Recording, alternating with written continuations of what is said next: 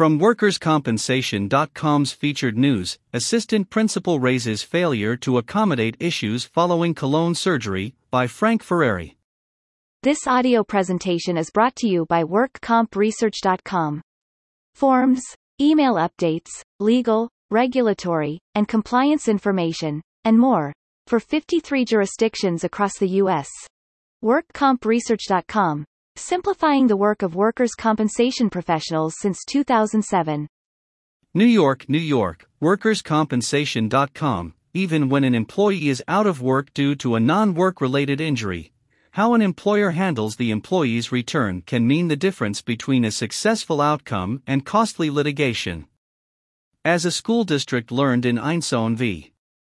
New York City Department of Education, number 19 CV 2660, EDNY March 30, 22, employers must keep in mind the requirements of the Americans with Disabilities Act and its reasonable accommodation principles when an employee comes back to work after taking time off due to medical reasons. Leave accommodations.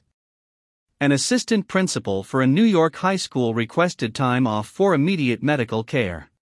His supervisor, the school's principal, granted the request.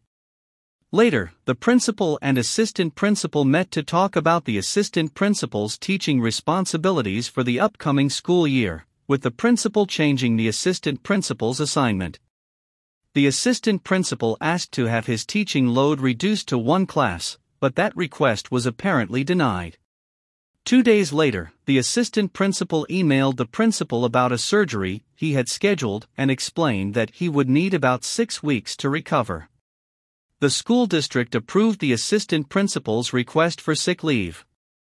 The surgery, which involved removing a portion of the assistant principal's colon, caused complications that limited the assistant principal's ability to walk, bend, and stand.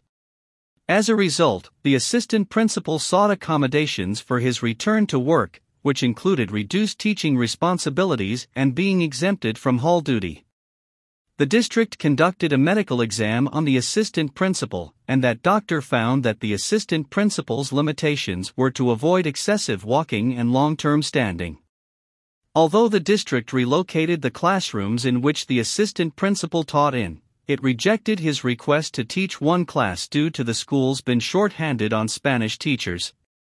The district also rejected the assistant principal's request to be relieved from hall duty. Rejected requests. Eventually, the assistant principal went back to work with accommodations that included a different classroom and a chair so that he could sit during hall duty. The district contended that the accommodations the assistant principal sought would amount to an undue hardship. Nonetheless, the assistant principal sued, alleging that the district violated the Americans with Disabilities Act by failing to accommodate his disability. Under the ADA, an employee can establish a failure to accommodate claim by showing that he could perform the job with a reasonable accommodation and his employer refused to make such an accommodation. According to the court, a reasonable jury could decide that the accommodations the district provided to the assistant principal were not reasonable.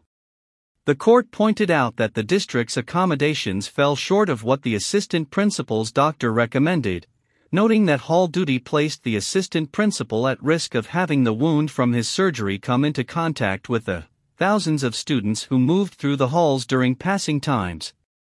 Additionally, the court noted that exempting the assistant principal from hall duty would not have automatically presented an undue hardship.